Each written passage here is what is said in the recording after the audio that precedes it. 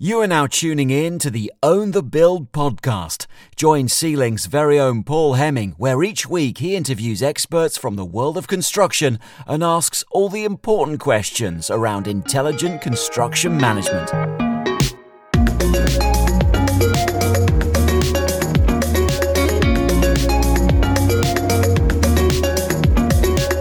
Hello and welcome to episode 99 of the Own the Build podcast with me, Paul Hemming. As we have now almost reached a century of episodes, I wanted to thank everyone for being on the journey with us. I am honestly forever amazed how much positive feedback we get, and I personally love doing the show every week. It is a genuine honour to interview the people I do and to receive all the feedback that I do from you guys, the Own the Build listeners as well. Thank you for all your feedback, and if you just take 30 seconds to pick up your phone and hit the write a review or leave a rating button on Apple, Spotify, Google, whatever you blooming well listen to. Please do that. I'll be forever grateful. And after 99 episodes, I think this is the least I deserve. So I will give you a few seconds now just to think about that. Anyway, on to the show.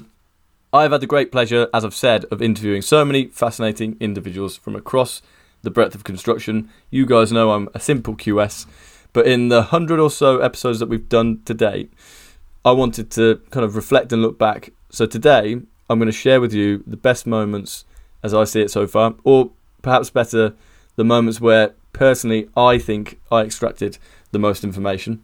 So enjoy the rest of the show. Here are my 5 favourite moments from Own the Build and our 99 episodes to date.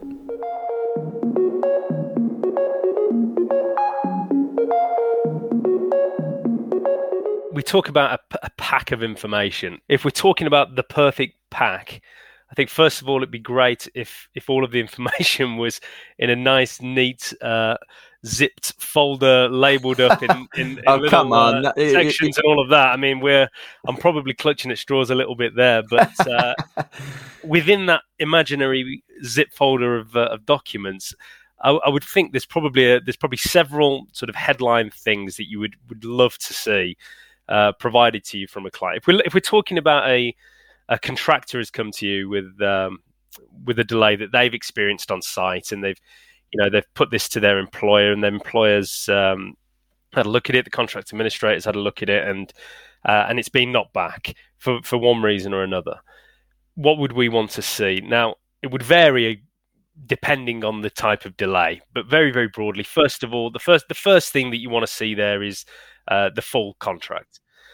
Now, you would usually think, well, that's straightforward. You're gonna that's just a case of just sending that over. But it's particularly on smaller projects as well, and everybody's very, very good at getting the work. Construction industry are brilliant at sort of networking, getting those jobs. But you can from time to time find that certain things just aren't pieced together properly within the contract, and there can be problems, in terms of what is exactly being incorporated into this contract. What are we required to do, which can have a knock-on effect on being able to claim delay, particularly if you think you're not required to do something, but actually, when you look at the contract, there is an obligation to do something that you're saying it could potentially be a relevant event. So you would want to see a full completed contract executed there, absolutely.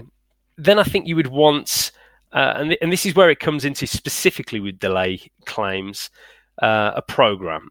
Or I say not necessarily a program, maybe a number of programs. The contract program you'd need, right? Exactly. You want what we always call, or what you would say is a baseline program. Sort of, this is what the agreed sort of steps that should have been taken, and if everything went perfectly and there was no problems on site, which I'm yet to encounter one of those situations, that's how it would be done. That's how it would be completed. That's what the starting point. How do we measure delay? You look at a baseline program. Ideally, that baseline program would then be updated throughout the course of the project regularly. So as works are ongoing and as particular activities are being completed, we're tracking when those activities are actually taking place, and so that really forms what you would then call the as-built program, the program that demonstrates how things have actually turned out. And you only get that if you do properly update that as you go through the job. That's probably the one thing that you see more than not, is that the program hasn't been updated. Again, it's an administrative task that's a pain for any contractors or subcontractors or anybody to really do, to properly manage that. And the real focus on the ground requires discipline. Exactly, and the real focus on the ground is always, let's just get the job done. That's that's everybody's number one sort of aim on these projects, and it only really comes into play when something goes wrong, where you want to actually look at how things have developed. So it does, it understandably gets forgotten. And then you would want probably to see an impacted program, which is demonstrating how the delayed event that you're complaining about impacts the remaining work still left to complete. So, if we are looking at an instance where it's an extension of time, you can see how the completion date is being pushed back and how one activity is affecting the next. So programs are really, really key and important in delay claims, and that's kind of in an ideal world what you'd want to see there. I think it then comes on to the notices. Crikey, guys, there's more. These lawyers, they want everything. You asked me for my perfect pack of information. No, I'm joking. Yeah, your notices. There's obviously a requirement within most standard construction contracts. JCT and NEC contracts both provide for early notification of any event that you consider to be a delay event. So you'd like to see... So just going back to my example, sorry to jump over there, because notices can come in many different guises, can't they? I'm going to take us back to my project where it's the 25th of December. I'm working on Christmas Day and I'm walking past the site and I'm thinking, I'm going to be starting the curtain wall on the 1st of January, but there is no concrete slab. What should I do? What does a notice look like? In terms of what a notice looks like, there's not necessarily a prescribed format as to what a notice needs to look like. In essence, I mean, I've not seen that yet, but provided, I think it's more of what should a notice contain, and that is really, because I mean, a lot of people kind of think sometimes we haven't given notice. We did it retrospectively, and then you look through the email correspondence and you think, well, hang on a minute, your emails, and when you're complaining about it there, the complaint, you're ticking all the boxes, you're saying all of the right things, and the contract only requires you to do that. So this could, in theory, be your notice. I mean, but what you like to see, and what we tend to work with, is putting together sort of prescribed forms of notices. That creates a bit of a discipline internally to ensure that, look, if we ever which can include you want to give notification if we're talking about a delay event that's that you think is causing an extension of time.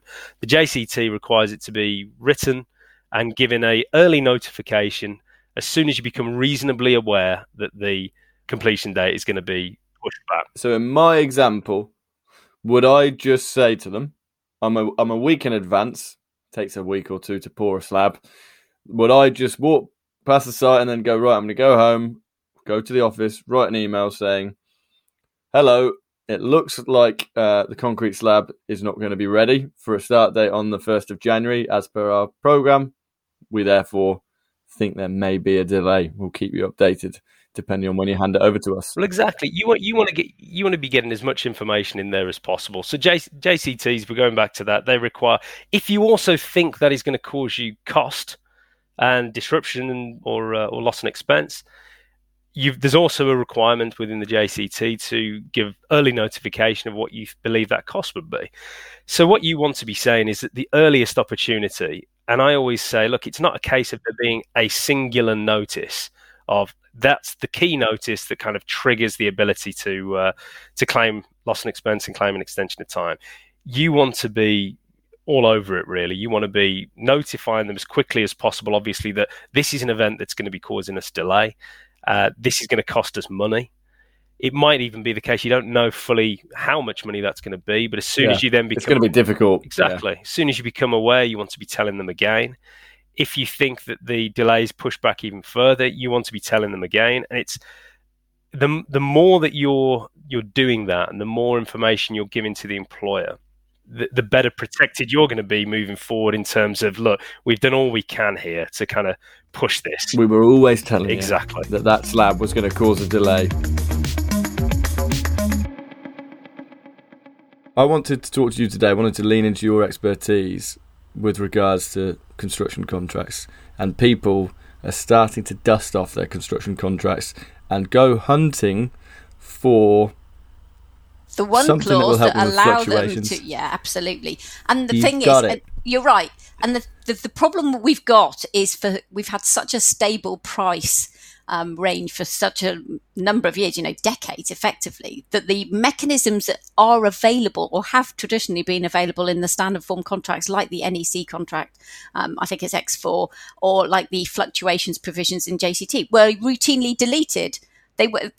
People didn't believe them to be appropriate, so they didn't have them in. Whereas now they're absolutely relevant, but they're not in their contracts. So we've kind of got a few problems. We've got people with existing contracts to deal with and people who are about to enter into a contract to deal with. So let's deal with the existing contracts first. The problem for a lot of the existing contracts is we've gone for fixed price. Fixed price was a mechanism by which clients could get cost certainty at the beginning, with a few changes, admittedly, but they at least knew what their budget was, could get funding for it, that kind of stuff. That's been really well preferred in the market. The problem with a fixed price contract is it's exactly that. It's fixed. If you provide the same goods, materials and services that you already asked to do, that's the price you're going to get paid. So one of the mechanisms that people can use is try and use a change mechanism and just say to their clients, this is what's happened. This is what we may need to change. Can we have a discussion about it? They might not have a right to get the client to kind of change this, but they might actually have the ability to get the client to change it. A lot of the contracts that we have, the existing contracts, don't have the right for the contractor even to propose changes. Because, jumping in there, so there's a difference between variation and fluctuation, right? Like a significant difference between the two. So I'm going to try to exemplify something that I got told about by one of my clients recently. So the discussion for that client was they were due to commence the works in December 2021. Things got the main contractor agreed their price, fixed price, as you say, lump sum. Didn't start on December 2021. 6 months later, final planning was achieved. June 2022, the world of supply chain and inflation had completely changed between those 6 months. So there's a difference between fluctuation and variation, because some people say to me, I've got a fixed price lump sum, therefore I can't have any variations. You can have variations if elements change, right? If I say I don't want it to be brick, I want it to be block work, or bad example, but yeah. But one of the ways of dealing that would be to say the reason we need to make a change, because if I stick with the specification that we agreed, then that price material has gone up 60%. I can't afford to finish this project on that basis. If we change the specification of that, or we change to a slightly different material, or we can agree that circumstances have changed, so it's not my fault the price has gone up, then we could continue with this project. But we're struggling. And I think a lot of it is about open, honest communication, because most of the clients know this stuff is happening. They, however, still have to have the conversation with whoever's funding their project. So it could be that they've got bucket loads of cash sitting around just waiting to be spent, but probably not. Unlikely. So we need to manage the kind of the chain of where this money is coming from and how we're going to deal with it. So you're right that generally speaking, a change mechanism is dealing with changes in scope, methodology, working hours, restrictions. That kind of doesn't really fit the bill. But some contracts, if they're simple enough and they're generic enough, will allow you to propose changes for other reasons, including events beyond the control of the parties. So if you've got events beyond the control of the parties, which is, say, the Russian war and the impact that's having on a lot of materials, or the continued effects of the pandemics, there's no reason why you can't say, I know it doesn't strictly fit within this mechanism, but can we have a discussion on this mechanism? Because this is a way that we're actually going to continue with the project. And I think that gets us away from kind of strictly looking at the kind of I's and the T's and all this kind of stuff in a contract, and kind of looking at the precise wording and going, actually, the purpose of a change mechanism is to take into account things that we didn't know were going to happen at the beginning of the project. this is the right mechanism, even if it doesn't strictly say we can do it for these reasons. And that's what I really like about your proposed solution there is typically, or not typically, but there's this big 20% problem sat on our desk, right? And the typical way is to say, right, I'm going to find something that proves that isn't my problem, and just try and push it back over to the developer, and the developer will say, vice versa, not my problem, it's your problem, and you're getting absolutely nowhere. What you're actually advocating for there, which is really interesting, I hadn't even thought about that, is to say we can vary the contract to make it work for both of us, because on current grounds it doesn't work for either of us, or it's going to work very badly for one of us and not the other one. So how can we go about that? Is that something, flipping it the other way around then, fluctuation provision, or how would you go about saying this is completely not my problem?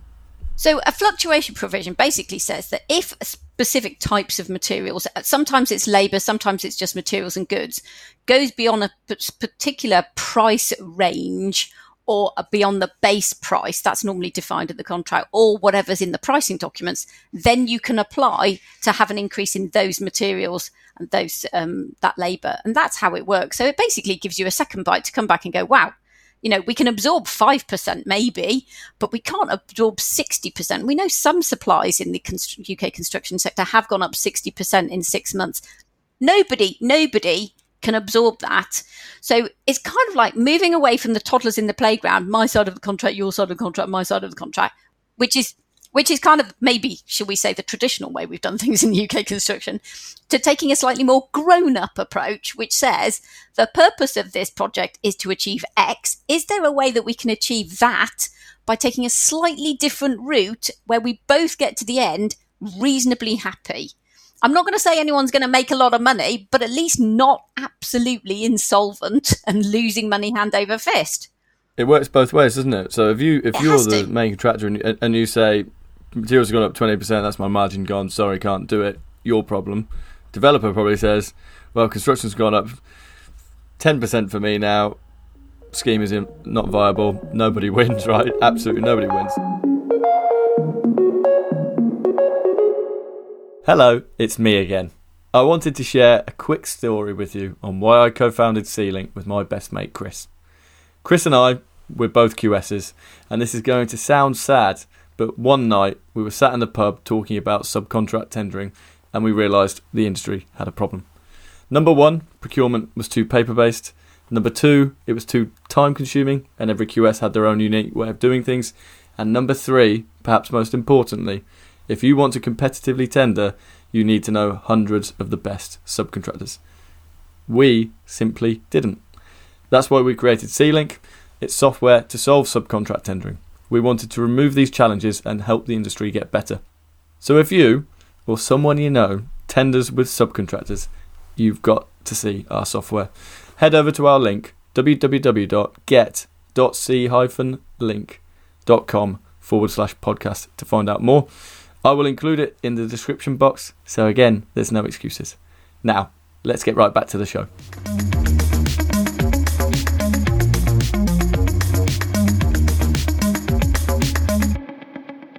So then let's take it back to your task force that you mentioned earlier. You're in this rabbit hole from that initial report that you did. You've started focusing on things, and now you are a part of a task force.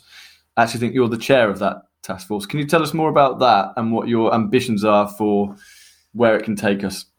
Yeah, so I started asking people if they recognise this problem as well, or if it was just me. And of course, lots of people recognise it because they know that their companies are making mistakes that they shouldn't be. Even where they, known mistakes, things that they all know about, still somebody will do it. And that's costing them money, and it's a safety issue, and it's a productivity issue. So they all know it, and they're all interested in doing something about it together, because doing it individually would be there'd be duplication of effort, and it would be ineffective. You wouldn't be able to share or collaborate. You couldn't imagine people having their own BIM systems.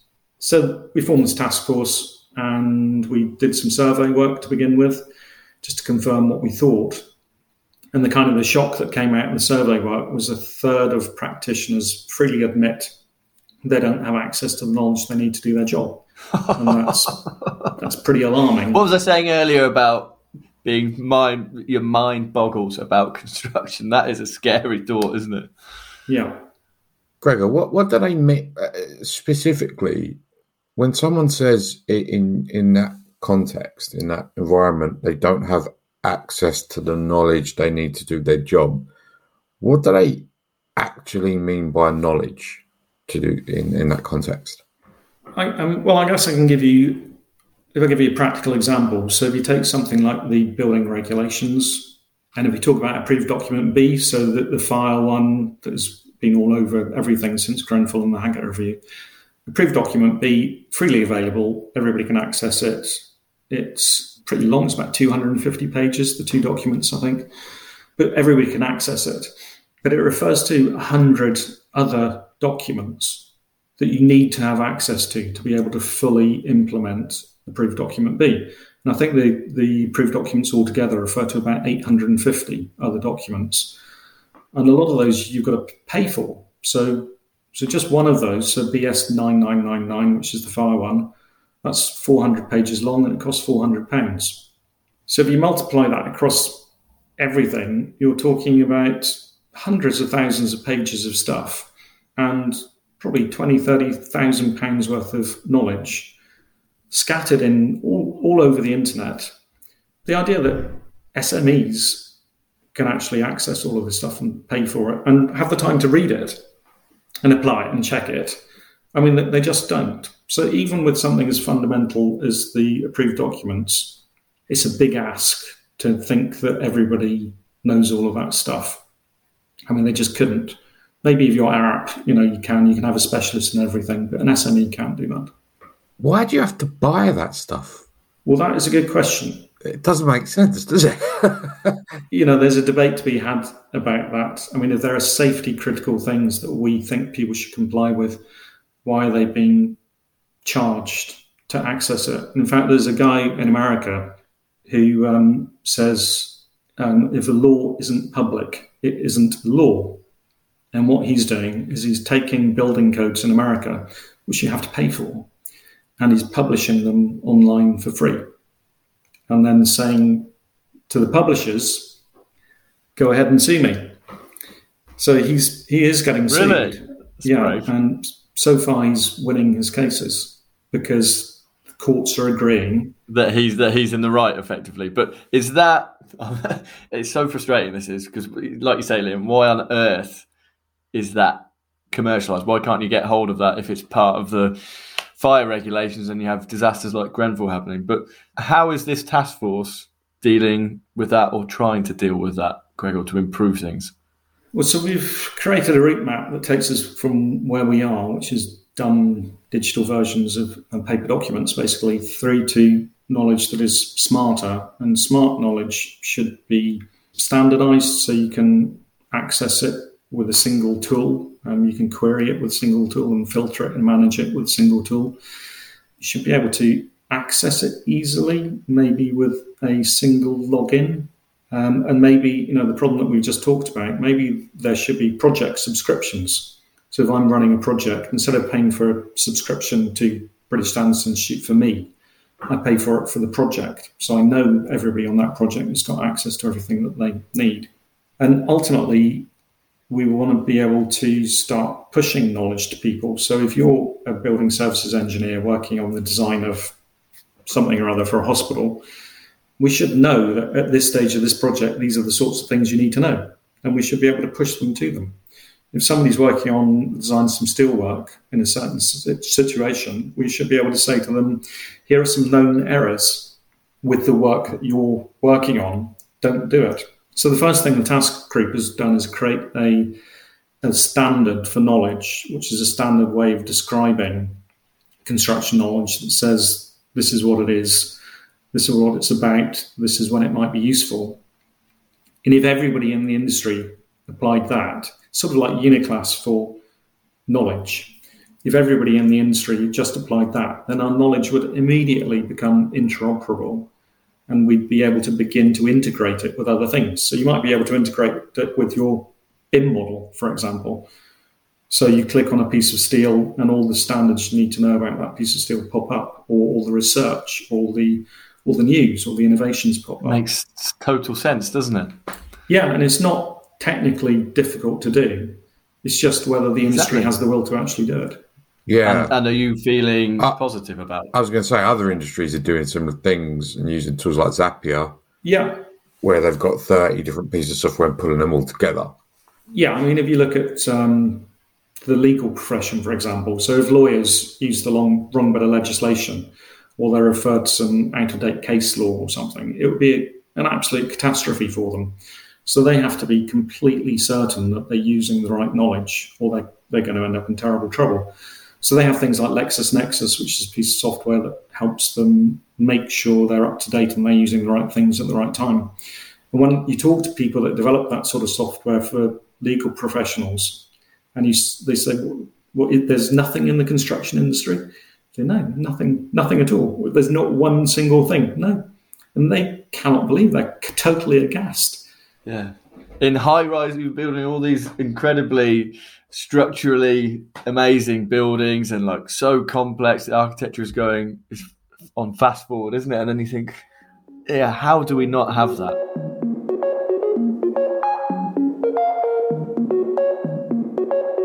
They're the two primary challenges. Basically, is it a variation or not? And then if it is, how did you arrive at this fantastical number, Paul, that you've just seemed to pluck out of the air for this variation? So there are rules for valuing variations.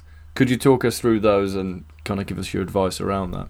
Yeah, well, I think as a general rule, it's any variation should really be instructed as a general. And the contracts, your JCTs and your NECs, they provide a provision for variations are, in the very essence, should be instructed.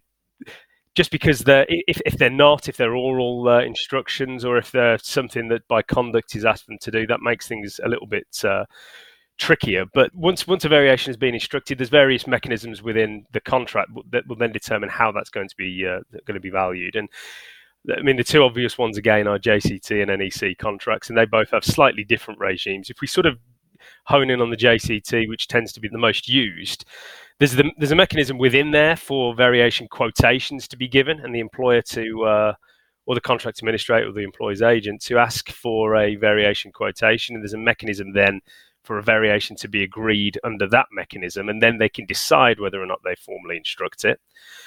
There's also, as a general rule, any variation can be agreed between the parties in whatever format they want, price, exactly what the scope of works is, and that would, even if not necessarily in writing, that constitutes the agreement and how the variation is going to be valued. But the problem tends to be, those seem to be much more straightforward issues. You've agreed a price, you do the works. What's the price for the works? It's what you agreed. It's a lot more straightforward. That tends not to happen, really, and it's unusual. I was going to say that's not my experience. Exactly, because of the vast number. Practically, if you try to follow that mechanism on each and every one, no one's going to actually be doing any construction. So, failing that, there's a mechanism within the contract as to what is effectively called within the JCT contracts the valuation rules, and they can get quite convoluted, and they are very much based upon what exactly it is that you're valuing, what kind of works it is that you're valuing. But in summary, they kind of work along the lines of if it's a variation to do something very similar to what is already in the contract sum analysis or the contract bills, you would apply the same rates and the same prices that were within the contract bills. And that's a lot easier to do for the measured works, and you use that almost principle as a starting point.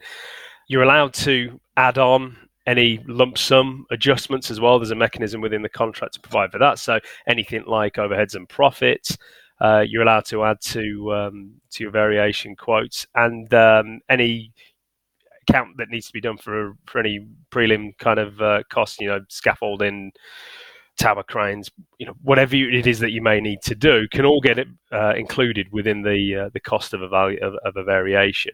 It can be slightly more difficult when it comes to works that aren't capable of being measured, and at that point, the contract provides you should look at sort of day work rates for labour and But the principle really is you try as far as you're able to mirror what has been agreed in the contract in terms of rates and sort of the scope of similar or the same types of work. And sort of as a bit of a sweep-up provision, the contract says if any of that is not possible, then you're paid a fair rate and price.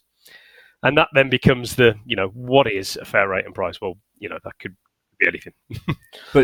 But I guess where a lot of this falls down is a lot of people don't necessarily understand that is the process, right? So if you'll be asking me to do another area of cladding where I've got that type of cladding already done on a different part of the job, just use the same rate. If that cladding is being inserted on the top floor and I need a crane instead of the ground floor now, then maybe you adjust it slightly because it's a slightly different version of the same area. And then if you don't have that and you have to work it out, then it's day works or kind of like cost plus to some degree. I see on so many, or my experience on many cases was that you wouldn't price per rule 1 and rule 2 rates or adjusted rates, and therefore you just kind of create a price out of nowhere. And then on both sides, the client would then be saying, I need proof of your costs, you needed to provide invoices, etc., etc. And that's often where you end up because you haven't followed the valuation rules. Let's say, though, that you have, and you're on option number 3. What's your obligation to prove? Because often you'll hear people say, I don't agree with your overhead profit at that number, give me all your invoices, and nonsense, to be honest with you, and it's just counterproductive. So what do you need to provide? Well, it's not necessarily an obligation to provide these things. It's just that is the evidence to prove that your position is correct. So it all sort of comes back to, there's a way of valuing variations, and you would submit as the contractor an application that would then get valued in the normal way. Any variations that are therefore agreed sort of fall out of that bracket. They're agreed, great. Your problem area where it starts to come to, okay, how are you going to evidence your sums that you're claiming for your valuations? All of that comes about where the employer or whoever it is that values them doesn't agree with it. And it's almost, well, unless you can prove that what you're claiming is accurate and correct, how can you, it's the principle of trying to prove any claim. How can you claim for and be successful in claiming those sums without evidence? And, that same principle goes for basic claims outside of construction as well. Let's say I'm the developer or a main contractor, someone who is sending a subcontract tender out. You see loads of them. What in a tender completely turns you off and makes you think, I'm really not interested in this, or this doesn't feel right? Yeah, okay. So if it's on a doesn't feel right scale, there's a few things. I think if you have a really common thing that happens with a lot of our clients, we get these phone calls. I've just received an invitation to tender. I'd love to work with this client, but they've sent me 100 documents. It's overwhelming. So I think that one thing that we see, and that I really don't think is to the benefit of main contractors, is not a lot of thought going into what's being sent out, or so risk averse. It's like, let's just send everything. So let's send them every single drawing, every single survey, everything, and not kind of making it really clear on what's actually included in the package. So that never feels great, because the point is, in construction, there's a knowledge gap a lot of the time, right? There's a bit of a gap. So you have main contractors, they've got people working for them who have quantity surveying degrees or, civil engineering degrees, and they're very educated and experienced, and they're doing this stuff all day. And a lot of our clients, our demographic anyway, they've come off the tools, they've built a successful business. They don't necessarily understand every in and out of contract law or every in and out of estimating. And there should be a point where main contractors, in the interest of building great relationship with their subcontractors and in the interest of getting really excellent tender returns back, should be making it easy.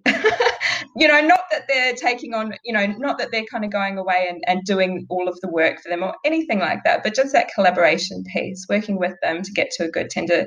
So a couple of things that don't sit right with me is that when you're getting just this overwhelm of documents, they don't all need to be there. And the other thing is if there's a lack of relationship interest. So if we have a subcontractor speaking with us, they're like, I'm keen to do this tender, but I haven't been able to get them answering my emails and I haven't been able to get them on the phone, that's a big red flag for me, because the relationship isn't there. Are they really interested in getting your tender return, or are they just looking to build up numbers? And how are they going to be to work for if that's the approach that they're taking at tender stage? It's so frustrating, isn't it? I mean, I see it so often, and that's kind of what I was trying to touch on in my ebook. I'm plugging my ebook. Everyone go and have a look. But it's really good. Excellent read. Oh, fantastic! It's great. No, one of the things, and these are simple things. I actually think it both sides of whether you're a subcontractor or you're the buyer, let's call it, so whether you're a main contractor or developer, you're the buyer. So if you're the buyer, it has a huge impact, in my opinion. If you pick up the phone and say, I've sent you a tender, I'm going to explain it to you for 5 minutes, and I'm going to explain why I want you to price it, and I look forward to receiving your price. Subcontractor thinks, oh, this is amazing. This guy or girl is someone who I can build a relationship with. I think I can pick up the phone and talk to them, etc., etc. And by the same token, I think a big slice that many subcontractors miss is they receive the tender and they just go into what I would feel is like a shell. We think, well, are they communicated? Have they opened it? Have they got any questions? When are they going to return it? Are they going to return it? So communication back from the subcontractor to say, I've received this. If we've got any questions, I'm going to come back to you. And just that alone, whether you're on the buying side or the subcontract side, helps you both think, oh, there's a relationship here to be built. So for me, that's something that really echoes with how I feel about the process and how many tenders fail. Is communication is such a big part of it, but definitely as well, narrowing down the document. So many times you see a document dump of 100 and say, sift through that, go and deal with it, guys, and get the price back. Whereas a phone call can say, look, I've sent you 100, but actually this folder is the folder that I want you to focus on. That's where all the roofing elements are. If you want to have a conversation once you've read it, that would be really great. I'm happy to do that. Those kind of things will actually build a successful tender process in my view. Completely agree, Paul. And how long does that take to give that subcontractor? A couple of minutes? And then if there's something they're not sure about, or there's a concern they have, this doesn't make sense on this drawing. How about this interface? Something doesn't align here. These quantities don't seem correct against the drawing. If they're going to be happy enough to pick up the phone and give you a call and have a chat about that, then that's great for main contractor side too. So it's going to ease the whole tender process. But as you say, it's a two-way street, and subcontractors they do go into a shell in my experience as well. And there needs to be a bit of proactiveness, picking up the phone. This is when you can expect a tender return back. Is there a site visit? I'd love to come and take a look. Can we discuss further on this on this specific issue? And just starting to build that relationship, because tenders are won on trust ultimately. And if you can build that through relationship, you can put yourself into that position of being really trusted with a little bit of communication.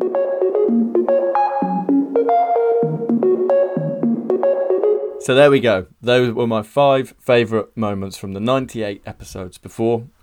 I hope you've enjoyed listening to them. And guys, I genuinely mean this. Thank you so much for being on the journey with us to date. For anyone who has reached out to me and for everyone who listens, I genuinely appreciate it. We would not have made it to 99 episodes if it wasn't for you. I thank you eternally, and I'm really looking forward to hearing from you all moving forward and to doing the next 100 episodes. And here is to that. Have a great week ahead. I will speak to you next week, as always.